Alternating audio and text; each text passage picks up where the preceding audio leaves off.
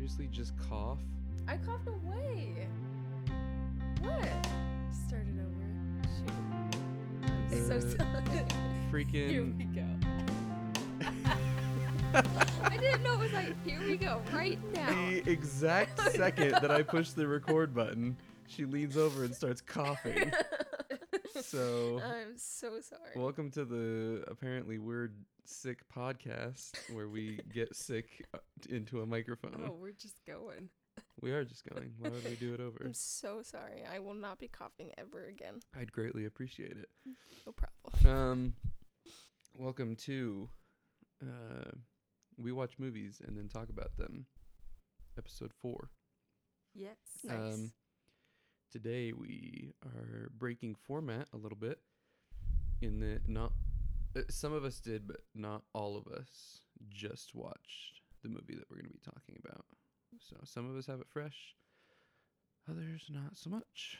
So I am your host, Andrew. I'm here with Becca, The wife. the wife, at my right hand, and at my left, Sid. The not wife.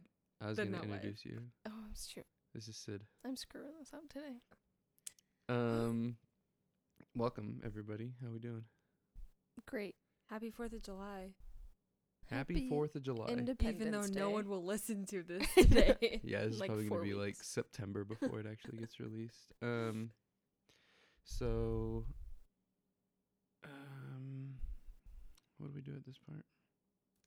I don't know. You're the host. Take it away. Today we're talking about Hereditary. Yee. Woo woo. I think mine was the best. And I have a little surprise for everybody. Oh, we get the surprise first. You get the surprise first. It's Better gonna than be, last week's? It's going to be great. It might not be better than last week's. Sweet baby Ray's. Welcome to Sweet Baby Ray's the podcast, where we talk about smoking meats with Mark Zuckerberg. Okay.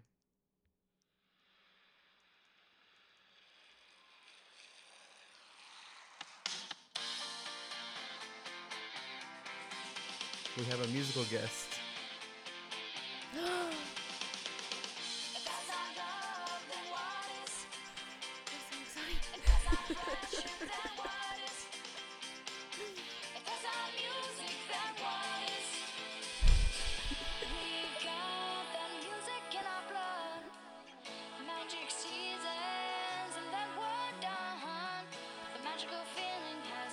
So, Sid, you had a very strong reaction. Would you like to tell us what we just listened to?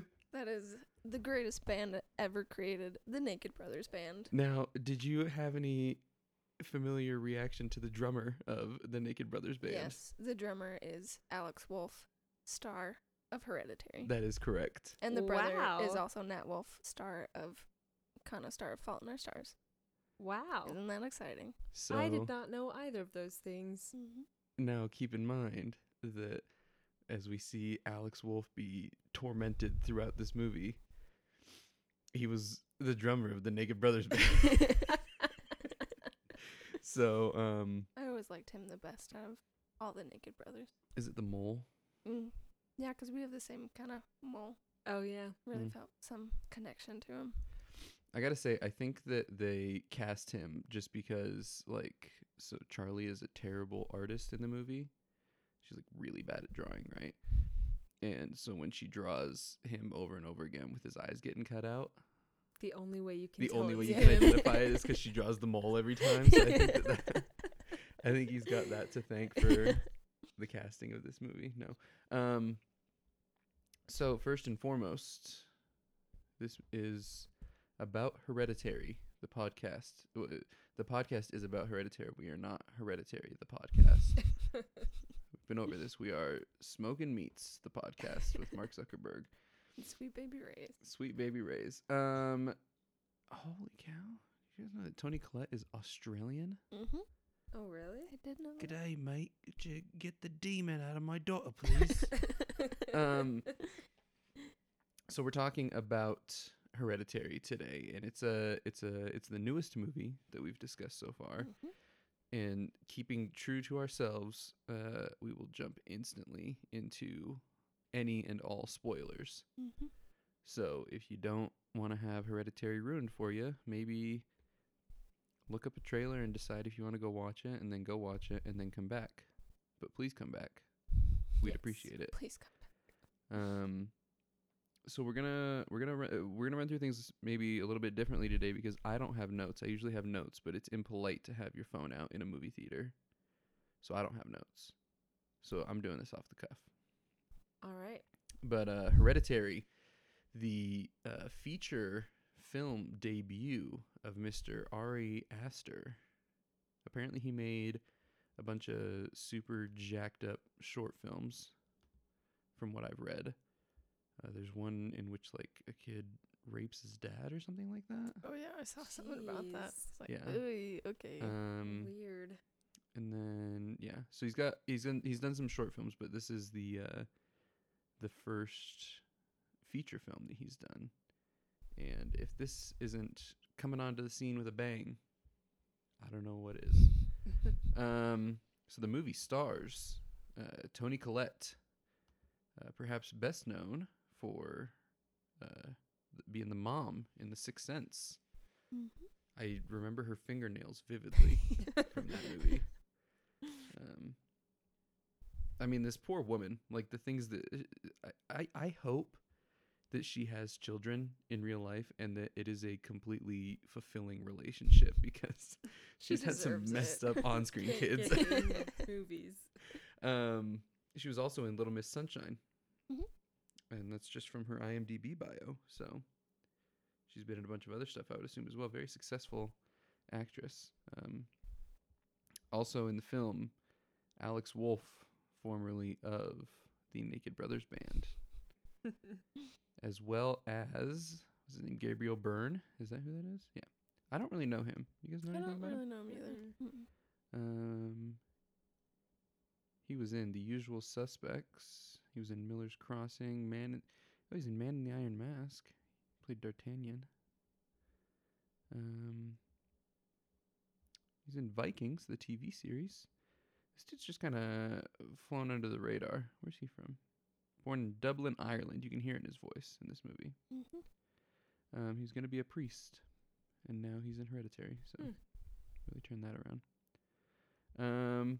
But yes, let's. Hereditary is the story of a family who goes through some stuff.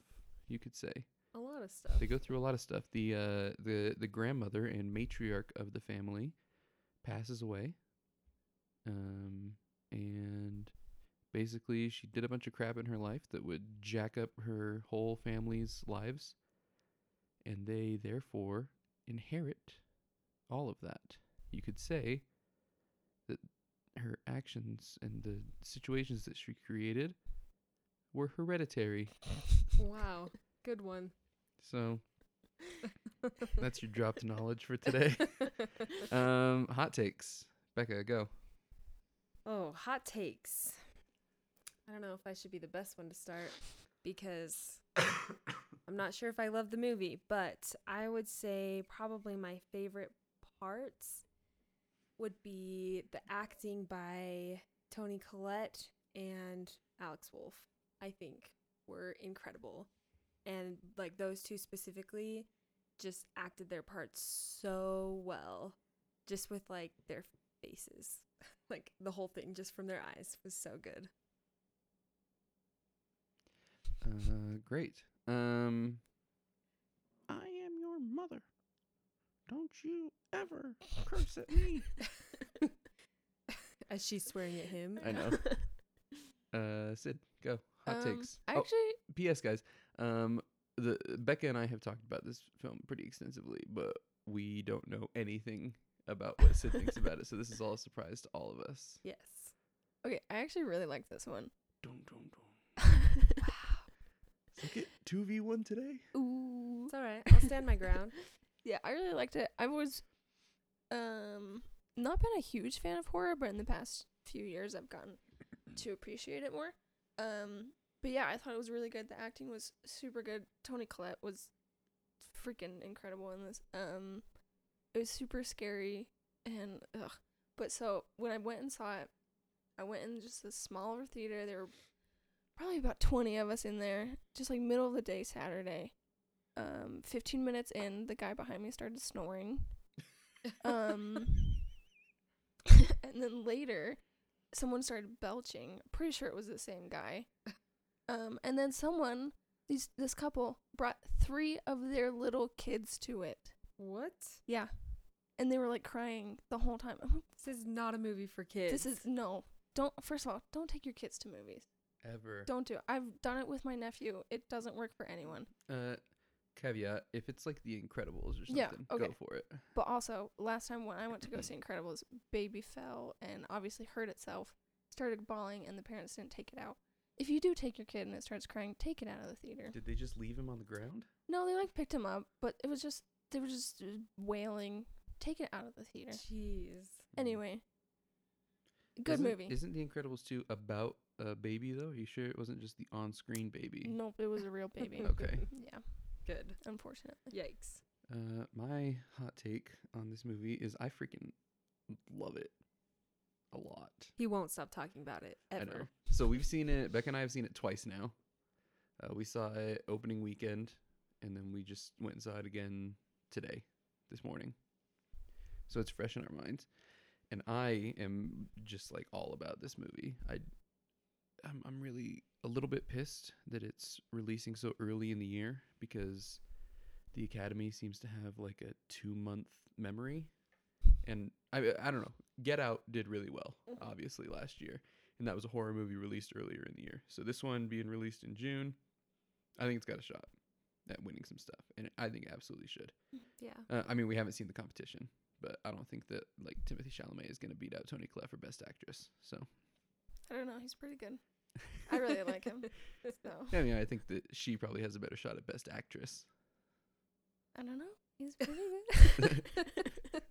You're gonna I you're gonna agree. nominate him for Best Actress just I because would- he's that good. I would nominate him for everything. Anyway, no, Or I agree. Best I think she has- sound editing, Timothée Chalamet. I think she has a good shot so far.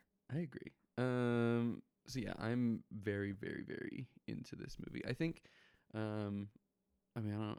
You said that you're like starting to get into horror, but I think Yeah. that I might be like the most horror loving person Mhm. here. I would say so. Probably. That's probably a safe bet. Yeah. We do our every year we do 31 Days of October, where you watch a horror movie every night for the entire month of October, and just logistically, it's a lot of work because you gotta narrow down the movies and Actually set aside time to watch them every trying to single find time to watch a night. movie every single day is difficult.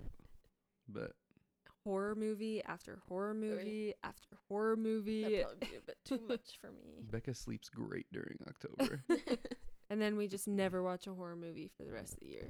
We get it all Until out. now. But no, I think that there's a cool trend happening in the last few years where horror movies are being taken a bit more seriously and also taking themselves a bit more seriously. We've had things like, I mean, obviously this, and then like Get Out last year, and The Babadook, and The Witch, and I'm sure that there are others that I'm forgetting, but those are the ones that immediately come to mind. And as Becca and I were talking about it, I said that this movie is my favorite kind of horror because I feel like it uses like horrific elements to tell a story unrelated to those elements, if that makes sense. Because we were talking about it, and she's like, you said something along the lines of like, well, it's just a story of a demon possession. Mhm. And I kind of disagreed with that, in that to me, the demon possession and all of that acts more as setting than as plot. And plot really focuses on Annie and her family. And I think that that's what makes these kind of horror films so special. So like you look at Get Out, which is obviously a lot lighter of a film than this, but it does the same thing. It has these horrific elements like, you know, body snatching and mind control and like ritualized murder and all that kind of stuff. But those act as setting rather than plot. The plot is Daniel Kaluuya's character like figuring out what's going on. It's a mystery essentially more than anything else. And this, I feel like Hereditary more than anything else is a family drama.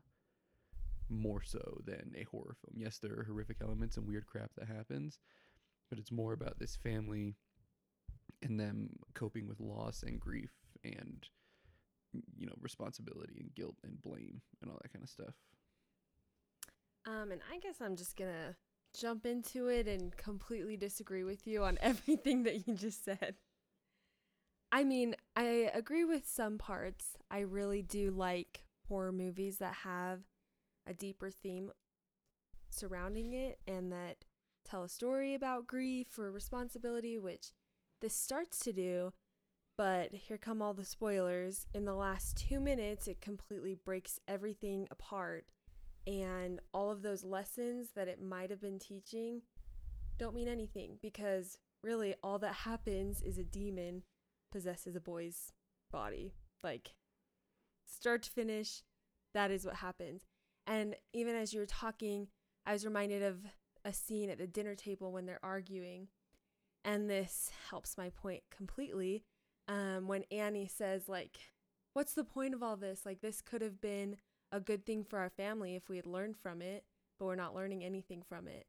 And that kind of sums up the entire movie for me, is that there's all of these things that they're experiencing, like the loss of a parent or a grandma and the loss of a sister in a tragic accident, and like taking responsibility and mourning and all of those kinds of things. But nothing ever happens. They don't learn anything from it. They don't become better because of it. Every single thing that happened in the movie was because of a demon possessing somebody. And there was no real conclusion except that everybody dies and the demon possesses them. Like, there was no real lessons learned from learning how to cope with grief because they didn't cope with it. See, I look at it though, like when you talk about it like that, it's like you can watch The Martian, for example, right? And be like, oh, everything happened because he was stuck on Mars. But like Mars is the setting. So I guess that's where I come from with that, is like when I say like that, I feel like the demon possession acts as setting rather than plot, right? Because yeah, everything happens because of this demon possession and the crap that the grandma did and all that kind of stuff. But I don't know. I get where you're coming from. I think it's just a matter of disagreement. That's fair. I can see it as a setting. It just, and definitely grief was a theme, and responsibility was a theme, and loss was a theme, but just nothing really came of it, and that was disappointing for me. What side of the fence are you on? Decide the argument now. Oh my gosh. This is a weeks old argument, by the way. Oh, yes. I don't know, because I can see both sides. I guess I would probably more agree with Becca in the fact, Yes. I mean, okay, let me explain that. Yes, this movie is about a demon possessing a family and like ruining their lives, but I think that is kind of just it's like the catalyst in it. It's not the main focus. The main focus throughout most of the movie is how this presence affects the family and how it affects the relationships and pretty much destroys everything. So I don't know. I mean, it's up to interpretation. But I don't know. I'm probably right in the middle. Okay. I'm stay in the neutral. safe I'm middle. Switzerland. Sitting directly on top of the fence rather than deciding the argument. Yeah. Well, and I just think it's kind of interesting because I think all of the things that make Andrew really like the film make me not like it as much. Like, one thing that we've talked about is, and I don't know if you know this, Sid, but it's all the same people. This is my gosh darn favorite thing about the movie. Okay, I'll let you explain it, and then I'll explain Okay, what I was going to say So after. the only time in the history of the world that cast in order of appearance has been a benefit to anybody is in this movie. Because there's only like 15 people in the movie, right? So the freaking people in the grief support group are the same people at the funeral, are the same people that are the cult members at the end. It's the same gosh darn Okay, people I didn't throughout the know whole that. movie. That's pretty incredible. Because that's what I read that somewhere, and I was like, I don't know if that's true. And like, it's also dark and like not well lit. Yeah. So we stayed after for the credits, and it lists in order of appearance, and there's seriously probably 20 people in the movie. Mhm. And like, the last people who are introduced are the stoner kids under when Peter's like smoking pot with his friends under the bleachers. Yeah. Those are the last people introduced, which means that everybody that's on screen after that has already been on screen before. So it is these same people. The whole thing is a setup. It's all a setup. Which is exactly like proves my point that like the lessons learned mean nothing, because the lessons weren't learned because it was all a big setup. Every single person they interact with, besides like the students at school, is a member of this cult. And so they're like shaping all of this family's experiences. It's like it's going to go one way. Like maybe if Annie had gone to a support group that wasn't full of cult members, she would have actually learned how to deal with her grief. Instead, she learns how to call Charlie back and do a seance. Like, But if you listen to her speech at the beginning of the support group, she's like, I was forced to come to one of these a few years ago. Her mom made her go. that's true. And I can see how like these things are really cool, and they really do add to the film and to the story that's trying to be portrayed and represented. But I didn't like it. Like, you say you like it because of like the lessons that you can learn about grief and the other themes that are there. But like, I didn't feel like I learned those things because it was really just a horror movie about a demon. So let me back up then, because what this all comes back to in as far as this specific item is that probably my single favorite thing about the movie is how tightly written it is. Like, everything connects, everything foreshadows something.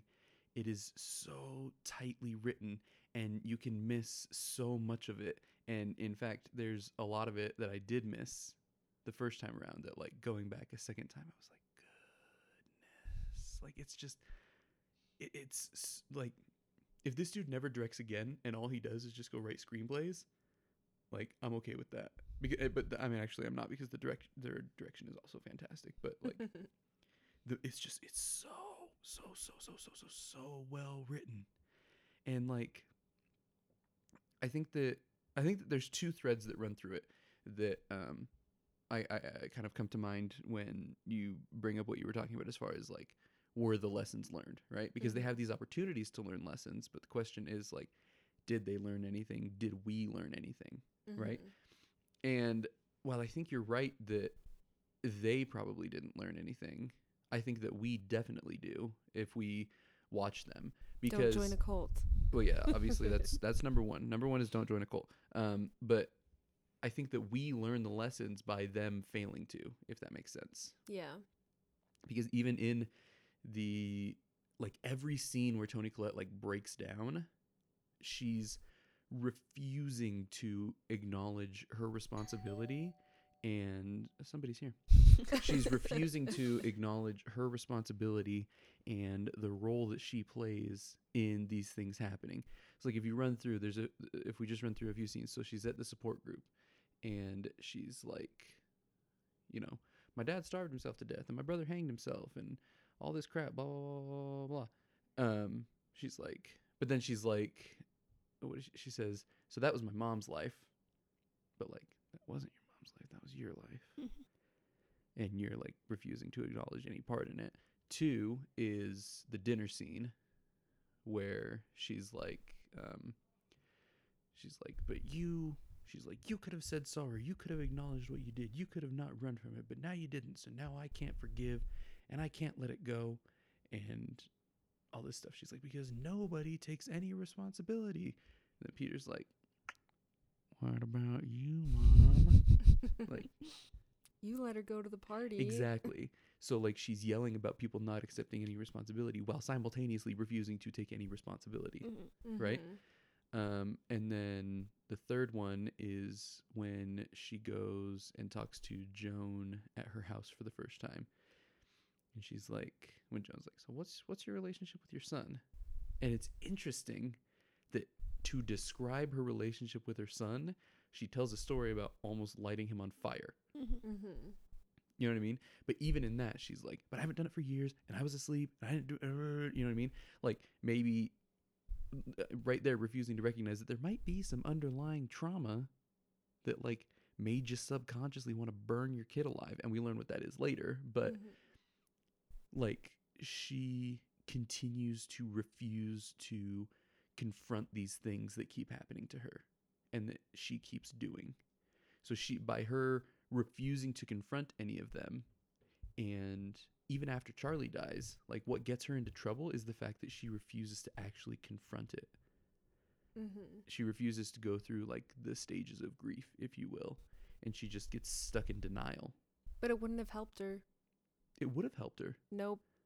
Yeah, here's the thing. If she hadn't gotten stuck, right? She got stuck wanting to bring Charlie back. So Joan is like, oh, you can do a seance and bring her back. That seance is what allowed the demon to do all of his stuff. Yeah, but the demon was with the family from the beginning. And But she could have, here's what I'm saying is, everything. she had, in order for the plan to move forward, she had to perform that ritual. Shoot, what is happening? In order, everything's going wrong today. In order for the plan to move forward, she had to perform that ritual. It's true. So if she had just been like, no, Joan, my daughter's dead, I need to move on. Like, boom, dead, right there, stops it. But she wouldn't have, because it wasn't part of her character, because she was raised by her mom who had the demon in her. And an interesting point that this reminds me of is right after her mom dies, and I noticed this the second time, she sees like an apparition of her mom in her workroom, and the next day she's on the computer, and it says, like, she has like this search page up, and she's like searching like presumed sightings of apparitions, and it's like a whole page about like how to communicate with people who have died.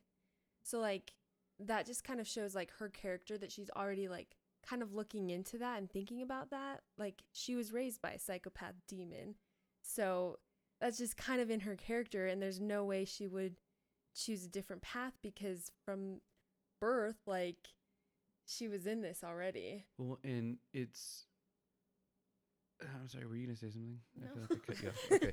This is it's- just like an it's- argument I'm between just us. enjoying Right? this. No, it's like, it's, what was I gonna say? But I guess the point is, so the second thread, as I mentioned before, there were two threads that I thought were running through it. So the one is that we learn the lessons because they don't. The second thread is that idea that gets brought up in the first classroom scene of, like, is it more or less tragic if they have a choice? Yeah. And I guess my rebuttal to that is that I think that they do have a choice. I think that a lot of things are pre-planned, and the cult goes to a lot of effort to make things happen a certain way, but there's always a choice. Like, they plan that Charlie's going to be sticking her head out of the window when they drive past that pole, because the pole has like the symbol on it or whatever. Like, so many things could have happened differently to prevent that, and then that wouldn't have happened. You know what I mean? And even like the dad enforced a no contact rule after Peter was born. Like, if they had just continued to enforce that and not give it in when Charlie was born, again, whole thing could have been averted. Like, by them, they refuse to change and adapt and learn these lessons. And I don't think, obviously she was emotionally messed up by her mother and raised in a really jacked up way and all that kind of stuff. But, like, she had a good husband. She had good kids. Yeah. She could have moved past that, but she didn't. And that was a choice. Yeah. So. It's true. That might be the only real lesson learned, is that you do have a choice. And when you don't make the right choice, then you you're just going get to end up screwed cutting over. off your own head with a piano wire while floating in the attic. Yep. That is 100% what's going to happen if you don't decide to make a change. Every time. Every time. You only get one shot. One opportunity.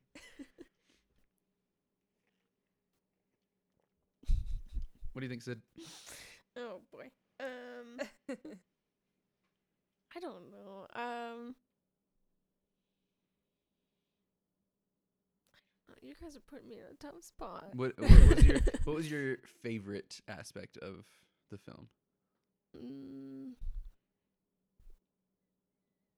Probably, I don't know, just Toni Collette was so good in this.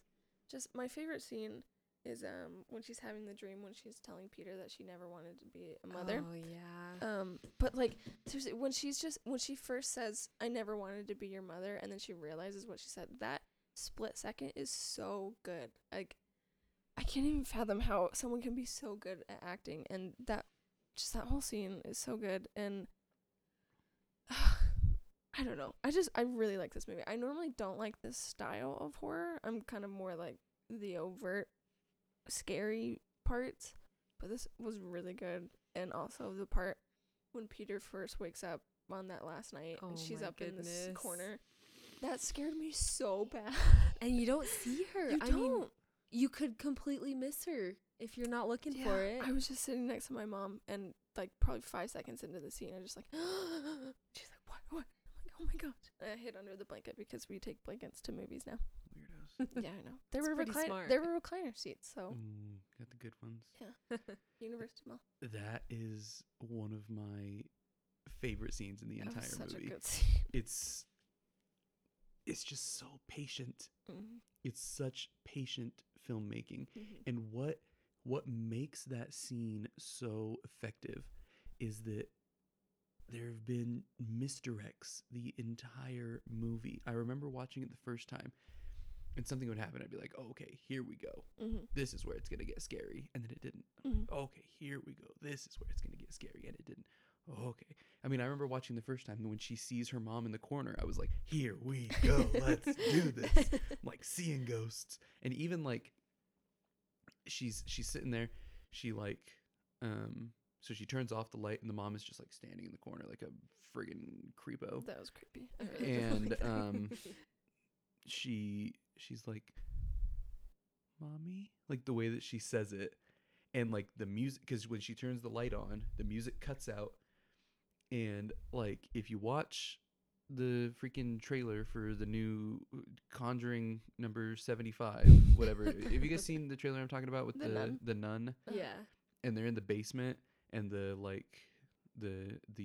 not demon nun is like walking around with her lantern and like calling out to somebody, and then she stops and it waits like 3 or 4 seconds, and then all of a sudden other like demon nun comes from the side and like like the first time that I saw this, that's what I was waiting for, when she's like, because the music cuts and she's like, mom, and I expected like, I don't know, like a bookshelf to fall through the ceiling or something like that. I don't know. But like something crazy and like jump scare, but like it just hovers there and then the scene ends. I was like, okay, no jump scare. Cool. And then even like, I'm trying to think what other moments there were. There were several moments that I was like, oh, okay, here we go. This is where it's going to ramp up. And then when it actually does ramp up, it's so subtle.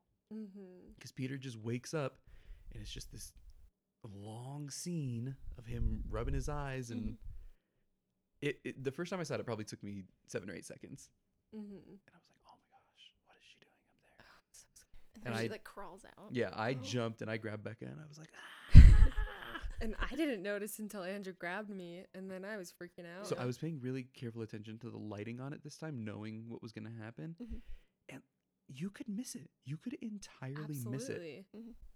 You just, and I'm like, I don't know, but it's like that is probably the scariest moment of the movie. I think I didn't think this movie was that scary, to be totally honest with you guys. I thought it was a little messed up in some places, but like as far as actual being scared, I was never scared during it. I was. That was the only part that I really considered genuinely scary. Also, smiling blonde man. Oh yeah, that dude's gross. He was creepy. That dude's real gross. Apparently, during that last scene, you can see the shadow of the demon in a doorway. Really? Yeah. I had no freaking idea. Really? Yeah. So I guess we're gonna have to see it one more time just to notice that. No. Thanks. But yeah, that really it drives home the point that this lighting, and it's so subtle in the last few scenes. Well, and one thing that was pointed out the first time we saw it, but I didn't notice it and was looking for it this time. I don't know if you noticed this, Sid, but let's see, where is it? It's during the day when Annie is talking to her husband and is like trying to convince him to throw away the notebook into the fire, and then he ends up getting burned, and then the demon goes inside her, and then it goes to nighttime. Mm-hmm. And it has the scene with the house, and it's daytime, and it immediately goes to nighttime. Mm-hmm. Did you notice all of the people standing around? Yeah. Yeah, I didn't I- notice it the first time. I caught it a split second before it changed frames, and I like turned to my mom, like, "Oh my gosh, did you see the people?" She's like, "What?" It's like, "The people. Did you see them? What? No? Huh?" So It's crazy. that's so there's good. a few different times throughout the movie that's like shows that they're being watched. Mm-hmm. Mhm. So one that I pointed out, I saw it the first time, but I didn't like put any thought into it. Yeah. But when Peter is smoking weed in his room and he Mhm. goes to like blow out the window, there's like smoke coming from the bottom left of the screen. And you can, it's really dark, so it's hard to tell, but there's an outline of a person, so somebody is sitting there watching him and you see their breath. Oh my gosh. But like he's blowing So smoke out the window, clever. so it like you can That's all you're- you can yeah. be excused for missing it, right? That's all you're focused on. And same thing when at the end when Peter wakes up and Annie is up on the ceiling, we see the motion activated light turn on because his bedroom is over the garage. Mm-hmm. So like showing that there's somebody moving out there. Okay, I didn't. Yeah, I noticed that part when it turned on, and I was like, okay, I didn't really understand that. But that makes Also, kind of a cool detail I noticed this time, they have 2 Volvos, Mhm. but then after the crash, they get rid of one of them. They don't bring the other car back. I mean, why would you? Oh. But Yeah. That makes sense. it's just kind of a I cool little probably fact. wouldn't. Another thing I wanted to talk about is how freaking genius the marketing behind this movie was. Like, because when I don't know about you guys, but when I watched the trailer, I was like, okay, here we go, demon little girl movie. Mhm. Like, I'm in for it. I'm like, give me the Omen 2.0, like, just a demon child. And then 20 minutes in, they pop her head off. Yeah, I was even thinking about that. Like the trailers were so good, to make you think she's in it throughout the entire movie. Yeah, She's barely in the movie. exactly.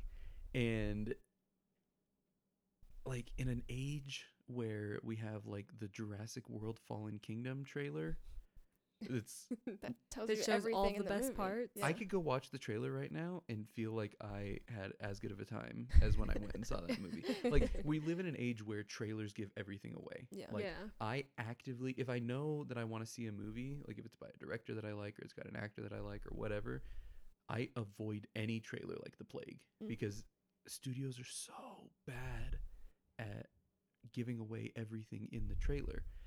But this one, they sold you a completely different movie, but not in the same way that like Mother sold you a different movie. Mhm. Like, this still sold you a horror movie and it's what you got, but like it was a different villain, it was a different story than you expected. Like, I expected, when I saw the trailer, I was like, oh, grandma dies, possesses little girl, does crazy ritual magic, whatever. That's what I expected, Mm-hmm. was that it was going to be like the grandma's spirit inside of the little girl. That was my prediction for the movie. Not at Yeah. all. Nope. Nope. Because even like that would fit with the title of like, oh, maybe she inherited her grandmother's spirit. Like, no, they just did such a good job. I will agree that there's a lot of parts about the movie that's so good. Like, first of all, the acting, the editing, directing, all of that is incredible. All of the things about it are good. I just didn't like it. That's no, like I can watch that movie and like say that it's a very well done movie, and for what they wanted to do, they did it fantastic. Like, they did a fantastic job. But like we were just talking about this today, like one of the things that I felt overall during the entire movie was just like very unsafe and unsettled. And like I felt like at any moment like something was going to happen, which is great for a scary movie. That's kind of the point. But like I just didn't like it and didn't want to feel that while I was watching a movie. So What you're describing is called tension. I understand. I've seen horror movies before and I've enjoyed them very much. I did not enjoy this one. I just want to go watch The Babadook now. Me too. I could watch that one. That's such a good movie. I would need to see that one again. It's been a few years. It's a good one. When she starts feeding the Babadook at the end. It's like But see, that's one that like disappointed in you. wraps itself up kind of, and you can really get like some symbolic themes. This one to me, I almost wish the last 2 minutes were not in Hereditary, and it would have ended with like the demon spirit just going into Peter and being done, because we would all still know what's happening, but like just the last 2 minutes made the rest of the movie just seem, I don't know, unnecessary almost. So I mostly agree. Honestly, I could very much see the ending being unsatisfying to people, right? Yeah. Because again, like you said, it's just like, oh, the demon wins. Here we go, boom. I do think that, and again, it's like the writing kind of held itself hostage a little bit, because when she finds the book describing like how to bring Payman back or whatever, it says that once you start the ritual, that he goes to the most vulnerable person. So we see him kind of hop back and forth between Annie and Peter at different points. But then it also says that you have to lock it in at the end, and that's where that is. So if they hadn't put in that detail in like how the ritual is described, that it has to be locked in, I think they could have done without the last 2 minutes.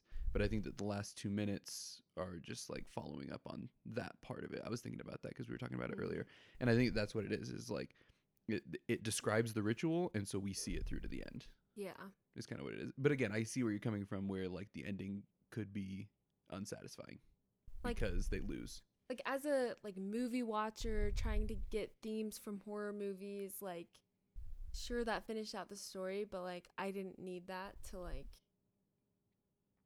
enjoy it or learn from it or whatever, you That's know? fair. So it's just my view. Ending, good or bad?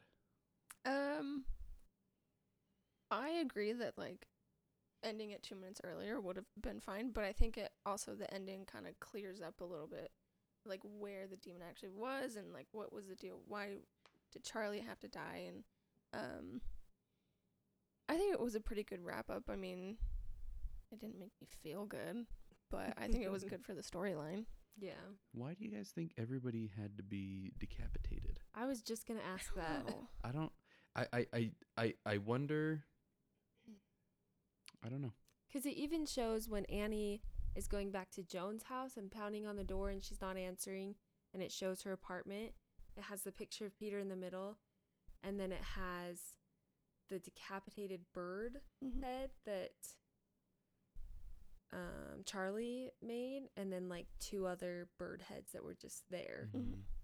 And I mean, there's a lot of decapitation in this film. yeah. Yeah.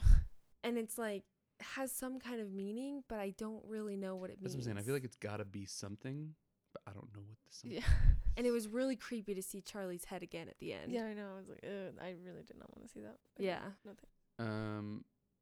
And I pointed this out to Becca as well when Peter goes into the weed room at the party. The kids on the bed are watching a movie or like watching a video of the guillotine. Mm-hmm. I'm like, you kids. I mean, like, there's just a lot of like Charlie cutting off the bird's head, the guillotine video, then she loses her head. Mm-hmm. The foreshadowing is incredible in this movie. Like, there's so many good things. Yeah. And when you like watching it a second time, it's really easy to pick out those things. Other one, I'm curious. So I'm curious on a couple of things, and then I want us to run through like our favorite scenes, or least favorite scenes if you want to. Other thing that I was kind of unclear on is, so when Charlie is in the middle of the Charlie part of the movie, she hears the like and follows it out, and there's just like a woman sitting in a ring of fire. Oh yeah, I I thought that was her part. grandma. Was it her grandma? I think so. So what was up with that? I don't know. I feel like I'm not 100% sure like where the demon was at all times, but I think it from was what with I Charlie understand, yeah, it was in the grandma, and then when the grandma died, it went into Charlie. then. I think that she gave it to Charlie when she was born. That's another possibility. That's what I think. Mm-hmm. But I also don't know, because at the grief counseling, Annie's like, my mom had DID, so which is dissociative identity disorder, or what James McAvoy has in Split. So, which would indicate that she had a person inside of her. I think that the demon was in the grandma, and that's why the grandma tried so hard to like make Charlie what Charlie was, because it was really the demon trying to find a new host. And if the demon wasn't in the grandma, I don't think she would have been as crazy as she was. So that's my theory, is that the demon left the grandma when the grandma died and went into Charlie then. And maybe that was some kind of vision, I don't know. hallucination thing that Charlie had. I don't know. What do you think, Sid?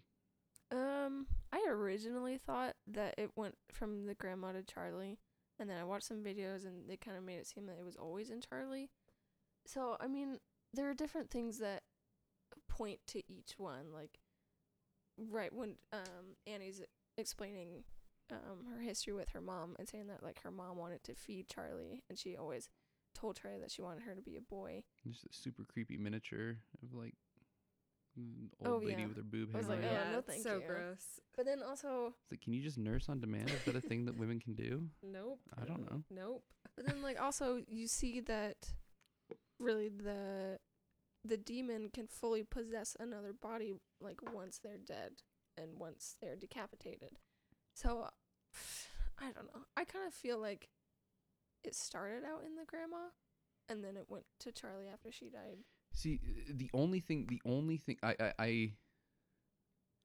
I'm pretty set on that she gave it to Charlie when she was born, Mm-hmm. or around the time that she was born.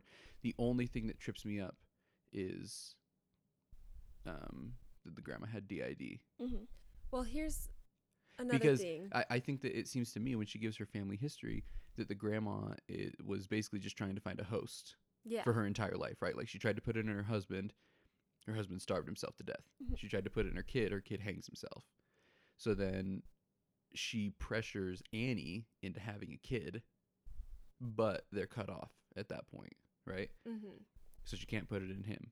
So then she weasels her way back into Annie's life when Charlie is born and is like, well, we're going to have to make this work. Mm-hmm. But like always with the idea that they would get it into Peter.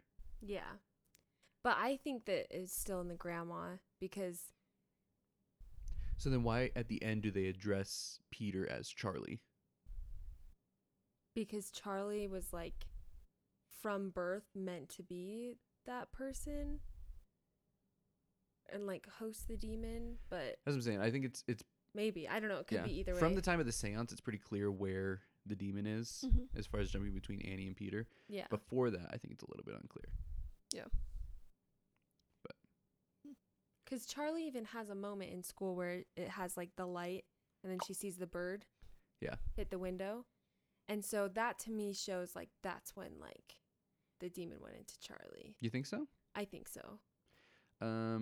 Okay. Because then she went and cut off the head of the bird. I can buy that. And then that's like the next day she had Mhm.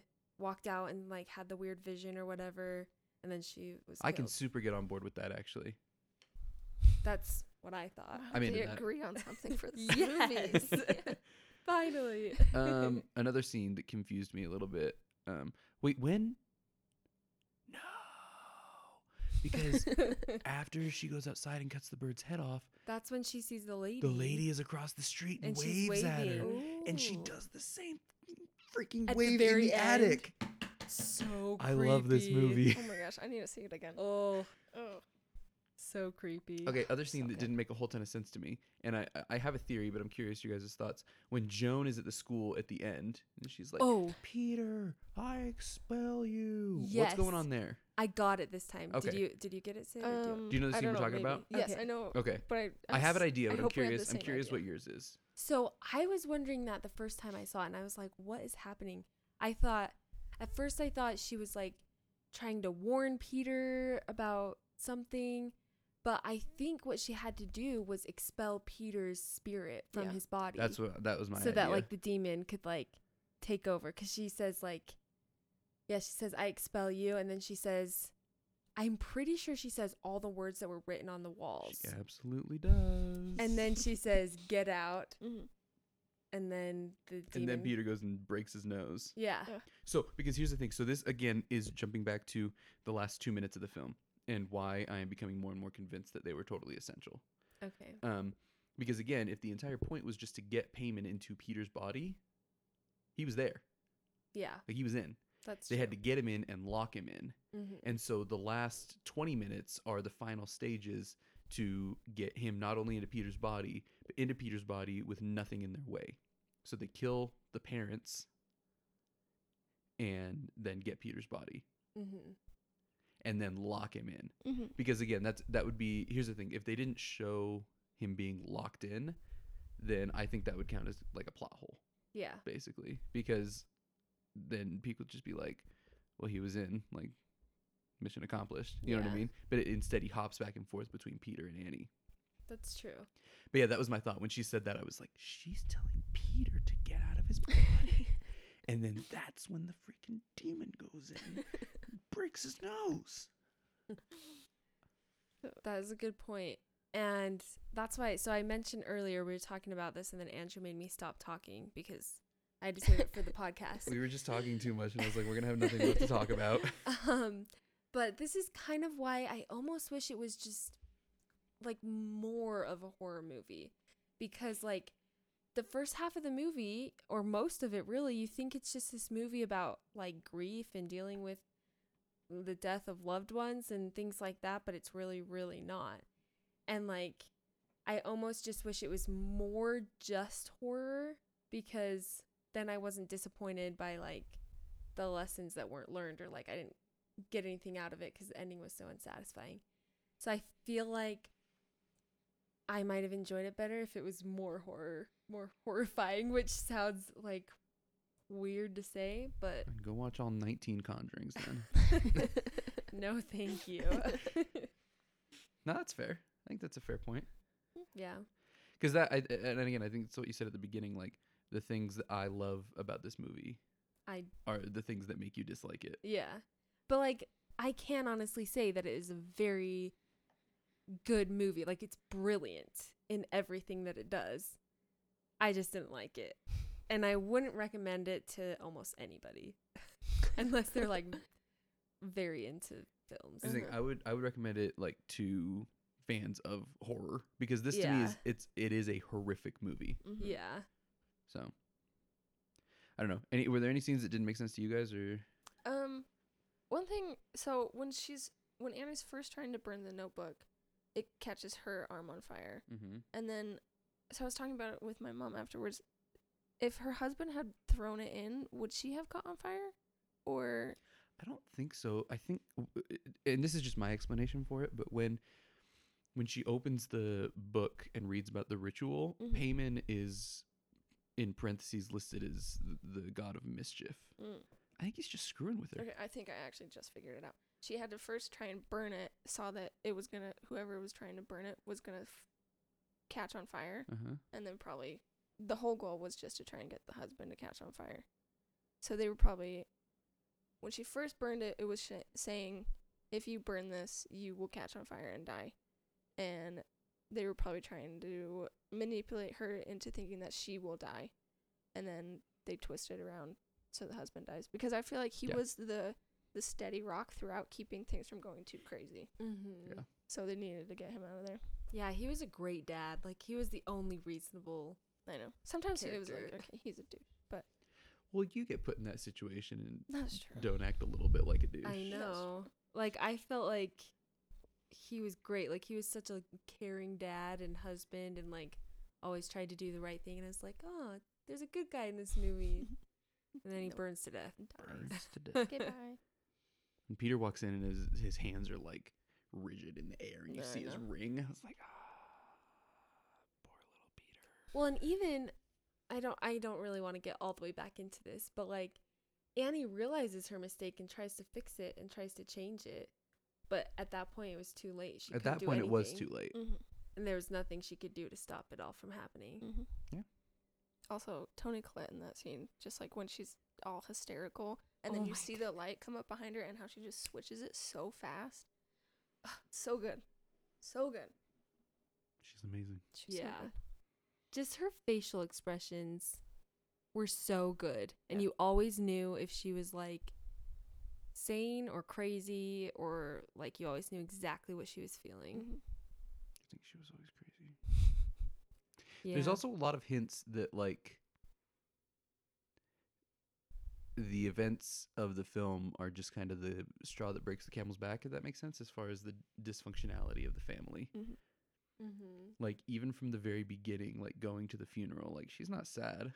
You know what I mean? Yeah. But like it's still the dad who's like rounding everybody up and Mm-hmm. like goes in and talks to Peter and like talks to her and is like, you know, you need to be whatever you need to be, and like has to find Charlie. Mhm. exactly.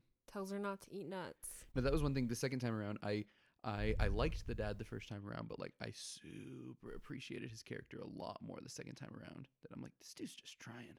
Well, and he was like a normal guy, you know. He saw his wife going through all these crazy things, so he emails a psychiatrist. You know, like, I think my wife needs help. Like, that is a logical thing to do. Mhm. Good for him. And he says, we should call the police. There's a dead body in our attic. The police can't help. And even when like he's about to throw it in, he's like, no, I'm not doing this with you. Like, I'm not indulging you anymore. Mhm. Yeah. Like he's just doing what he thinks is best. Yeah. So it is refreshing to see like a normal person in a horror movie.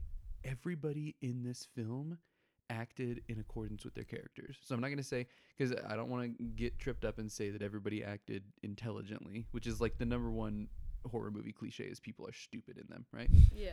People acted very much according to their characters in this movie. Mhm. Every single character Mhm. acted as a human being would. Yeah. Like the writing is just so sharp. And like, I don't know, just going back to even just like the emotion that both Annie and Peter showed in just their eyes, like after Charlie dies, and just like Peter's face for the rest of the movie, really. Mhm. It's just like, it shows that weight and that grief. And it's like, I don't know how you do that. Like, how would you act that good? I don't Probably get just it. remembers that he was in the Naked Brothers band, and it makes him so sad that He's sad because he can't do it anymore. That's why he's sad. I'm sad too. All right, let's run through some of our favorite scenes. Sid, you start. And we'll just go around the table until we run out of scenes to talk about. Okay. I had a lot of favorite scenes. I think probably either the dream that Annie has when she's yelling at Peter, or when Peter smashes his head into the desk. That was Jeez. a freaky scene, and I really liked it. And also when I found out that Alex Wolff like actually hurt himself, and that's his real blood. Are you That- serious? Really? Yeah. So he told the director that he was totally willing to do it, just break his nose. The director was like, "No, we're gonna put some foam down for you." And then so he thought it was foam, thought it was gonna be totally cushion. He smacked his head. It wasn't. It was like Oh my a little bit of a goodness. cushion, but still not very. So he actually broke his nose. I don't know if he broke his nose, but it's for sure his own blood just dripping down his body. Wow. But it's knowing that it makes that scene. This is so why much we better. have trivia sit around. Yeah. That's the kind of stuff that What would you do without me? You wouldn't know that. no. It's nuts. I know. It's so good. Good for him. It's like the kind of dedication they all had to their roles. Mhm. Like, It's like when Leo smashes the glass in Django Unchained. Mm-hmm. You haven't seen that. nope. Okay, well then I'll jump on the dream scene. Because while I don't think that I'd put that as my top scene, like her acting in that scene It's so good. where she's like, "I never wanted to be your mother," and then like puts her hand over her mouth, but then Mhm. just like keeps talking, Yeah. and like it reveals like that's such an important scene for her character Mm-hmm. and for us to understand her mom's influence, right? Like, she pressured me. I tried to have a miscarriage. Like, Mm-hmm. that's some dark stuff. Yeah. And then Peter, like, why are you scared of me? Mm-hmm. And like, that's why. Yeah. I think that my favorite scene, if I had to pick like a single one, I don't even know. Probably the dinner scene. You guys are stealing all my scenes. I think I would put the dinner scene as my number one. Just again her acting and Alex Wolff as well in that scene. Mm-hmm. Like when she just like loses it and she's like, "Don't you curse at me, I am your mother, don't you this and that," like, man. Well, and that's another one where just like the look of disgust that she has on her face, like, is so real and just ugly and there. And then Peter, just like the look of like hurt and regret and like the bags under his eyes, like, oh, it's just so good. So I think that one, now that you mentioned that, that is tied for the immediate aftermath of Charlie's accident for me, as far as my favorite scenes in the movie. Oh my gosh. And when he like starts to talk, he goes, "Are you okay?" Like he's like gonna ask if she's okay, and because he like can't like bring himself to, like, he knows that she's dead, but yeah, he can't look. When he's like, because he's like, "Are you okay?" Okay, because he says like, "Are you okay?" as a question, and then immediately after he's like, "Okay." Oh, I'm like getting goosebumps like, right now just talking about and these. the look on his face and like the sound that he makes, and there's a little camera movement that's so gosh darn freaking genius when it like goes into first person for like a second, and he like glances up towards the mirror, but before he hits it, like shoots back down. Because that is exactly what would happen. Like he already knows what's back and then there. when it goes onto his foot, and he just like lifts off the accelerator or off the brake, and and then following that up again for scenes with Peter when he comes home on his bike that one night. You're stealing all the ones I'm thinking. I'm sorry. When he comes home on his bike that one night and he parks his bike and he like stands outside and he's like clenching his fists and like working himself up to walk into his own house. Well, I got another thing from that scene as well, because I don't know if he sees her or not, but his mom's sitting in the car there. Correct. And when I first saw it, I thought he like noticed her and was like, "There's a person sitting in the car. Is she okay?" Like that's my mom. I don't think he saw her. Is she dead? Like that was like my thought, and he just like walked away. And that's just like part of his character, is that he's just a coward. Like he just is. But like, well, he's a 17-year-old kid. Yeah. Like it's too much to put on a 17-year-old kid. Yeah, absolutely. Like it's not to like blame him or anything, but like his way of dealing with it, because he is still a kid, is just like, I'm just gonna go under my covers in my bed and stay there until something happens. But also he is in shock. I mean, he just killed his sister. Yeah. Of course you're not really gonna have any emotion for a little bit. Yeah. Like I try to think about like what I would do. I don't know. What do you do? Like, do you call your parents crying? Like, how do you even get yourself to like my say thing is what that's happened? what I'm saying. How do you say that out loud? Yeah. Because it's such a terrible thing. Like, yeah, you just can't. You can't talk about it. You can't. I don't know. Okay, now that we've stolen all your scenes, Becca. Well, those were my scenes. The dinner scene especially, I think is so good, just because like the acting is so incredible, and like the things that they're saying to each other are just like so real and like very, very important to the movie. And so many things that she said, I feel like show her character, but also like sum up the story. Like I mentioned earlier, when she's like, we could have learned something from this, but it did nothing. It could have brought us closer together. Whereas like a normal family, if like their daughter had actually died from just like an accident that wasn't their fault, it probably might bring them together. But like this was a demon doing all of it, so they're like, it wasn't going to bring them together. Yeah. So I just thought that was interesting. What else? Definitely the dream scene. And that one is just like so scary to watch, because all of a sudden you see them like all wet with like the paint thinner or whatever, and then their faces just like, oh, I don't know, it's just very creepy. Oh my gosh. And then so when she chases Peter at the end and he climbs up into the attic and you hear the thumping, oh my and then gosh, they show her, she's like on the ceiling banging her head. Oh, that was so, it's so good. Yeah. Well, and also just like when he's in the attic and he turns and he sees the three people in the closet and she waves and he just jumps out the window. It's just like over. Well, that's what I'm saying. You like, know, like I don't know that. I was talking with some people at work and they were like, "What is he doing?" I'm like, "What do you do in that situation?" I like, think that's what I would do. They like, literally get me out of here. here. They literally broke his brain, I think, at that point. Mm-hmm. Like you're watching your mom like Well, and You know what seeing I a mean? picture Like- of yourself with like your eyes all cut out Yeah. and this like, oh my like in gosh. the outline of a body with some Yeah. candles and like. And you know that your dad's dead, you know that your sister's dead, you know that your mom is crazy. And she's currently killing herself right above you. Like, yeah. you have nothing else to live for at that And point. That's what I'm saying. like, would you rather be stuck in this attic with these crazy people or chance it going out the window? That's what I'm saying. Yeah. I think they just broke him, Yeah. Yeah, I would which do was the same which was thing, kind I of the point. think. Yeah. Yeah. The poor dad. He was always Oh just my goodness. He was So- trying his best. he was just so worried about it being too cold, and then he burns to death. How many times did he tell people in this movie that it was too cold? It's too cold. Close the It's window. too cold. Close the window. Don't go up into the treehouse. And then he burns to death. Like the irony. You know, I think that the dad and the son, as soon as he knew that his wife is going a little crazy, I think they should have just gone to a hotel for a couple days. I feel like Stay in that's the right. But nice again, resorts up in Park City. I put myself in Yeah. his. I put myself in his shoes. Like, that's a tough decision to make. Mhm. Yeah. That I think that most people would probably wait too long to make. Yeah. They've been married.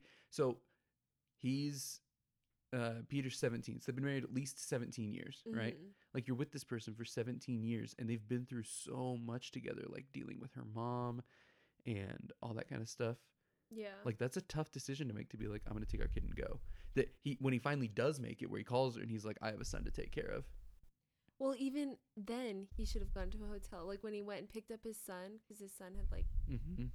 gotten his nose all messed up. Like at that point, just go to a hotel. But again, Just be there's like, just "I'm like, just there's gonna so stay many there for a key night." little scenes, because there's the one right before he burns where she's like crying and kissing him and is like, you're the love of my life. I love you so much. I love you so much. Mhm.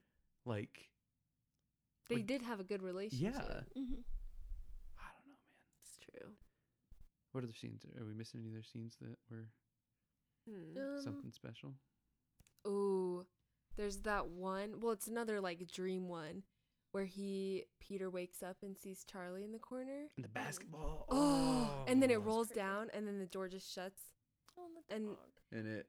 Wait, And is that the same one where he? That's where he gets his head pulled off. And then his mom comes in and he's Mhm. like, "You were trying to rip my head off," but it was really just like the demon or whatever. Yeah, I don't really was know what happening. that was. I think it was just maybe a dream. I don't know. Yeah. I'm not sure. But yeah, that was a good scene. Or the one where Ugh. she wakes up. I guess the beginning of the dream scene where she wakes up With and the ants? he's all Yeah. getting Ugh. Ew. His Getting face. eated. Yeah. Yeah. Pretty gross. Nothing. Well, and again, her face where she's just like sitting there looking at him like terrified. Mhm. Yeah, So and good. we've discussed it but not mentioned it specifically. The freaking support group scene. Mm-hmm. Her acting in that, because she just like stutters through it Mhm. and like pauses and stops herself and Mm-hmm. like. Good. Well, and no one looks surprised in that. They're all just sitting there. because they're all the cult members. I know. They know all of this. They're like, we did this to your We made family. this happen.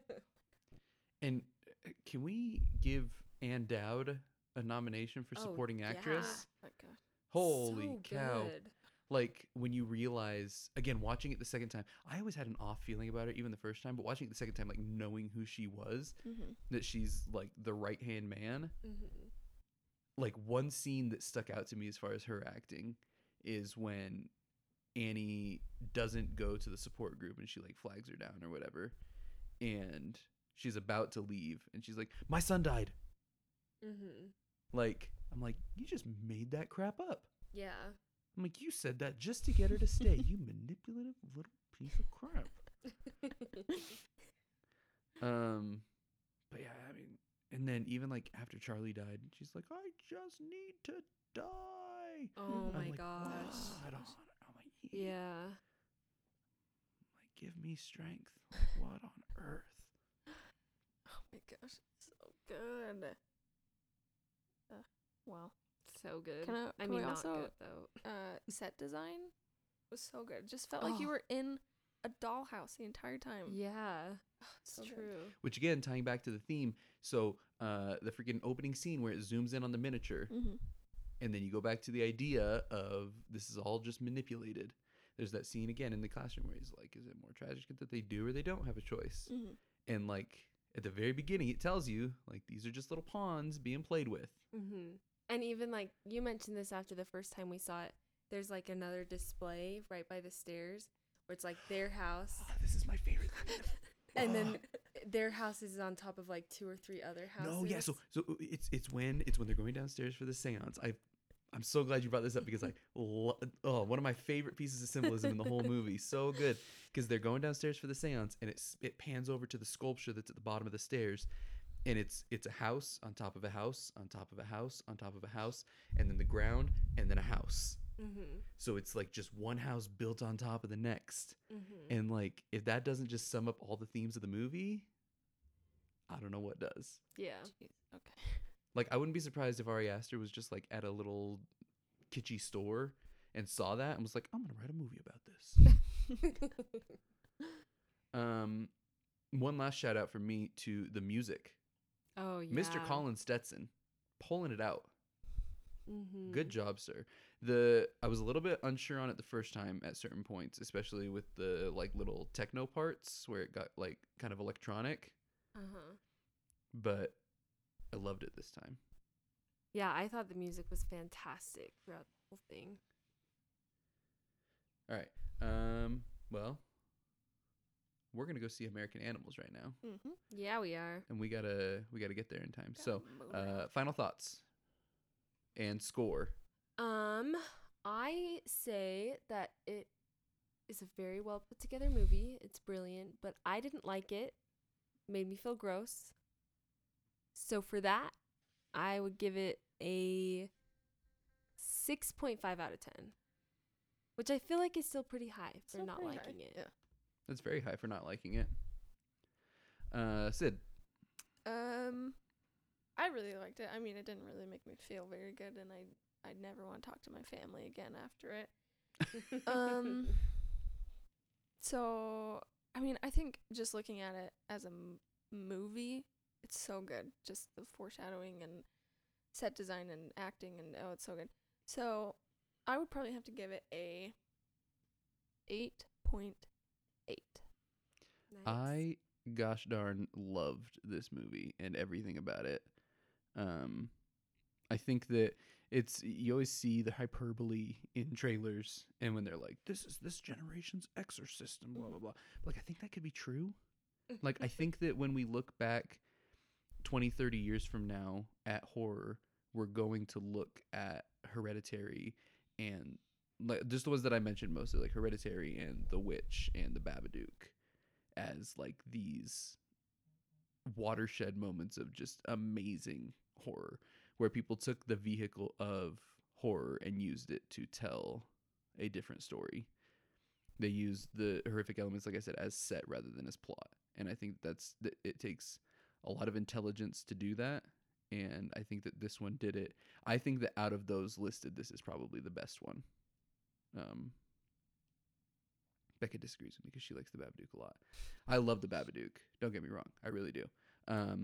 But I would give Hereditary 9.3 out of 10. Man, we got some pretty different scores this time. I know. I think that, and I might even score it higher than that if I had to think about it a little bit, because I'm thinking back to myself that I gave Children of Men a 9.5. You would not rate it higher than Children. I of wouldn't Men. rate it higher than Children of Men. Good. So that's like my, and then like I said, my 10s are like There Will Be Blood and Blade Runner and that kind of stuff. So that's what I'm saying. This is probably a 9.2, 9.3 for me. So we probably fall somewhere in the high 7s between the three of us. Yeah. Sounds a pretty good movie. Yeah. All right. For some people. Yep. Well, we're gonna go see American Animals, Yep. and we'll let you guys know next time how it was. We will indeed. All right, peace and blessings, y'all. Bye.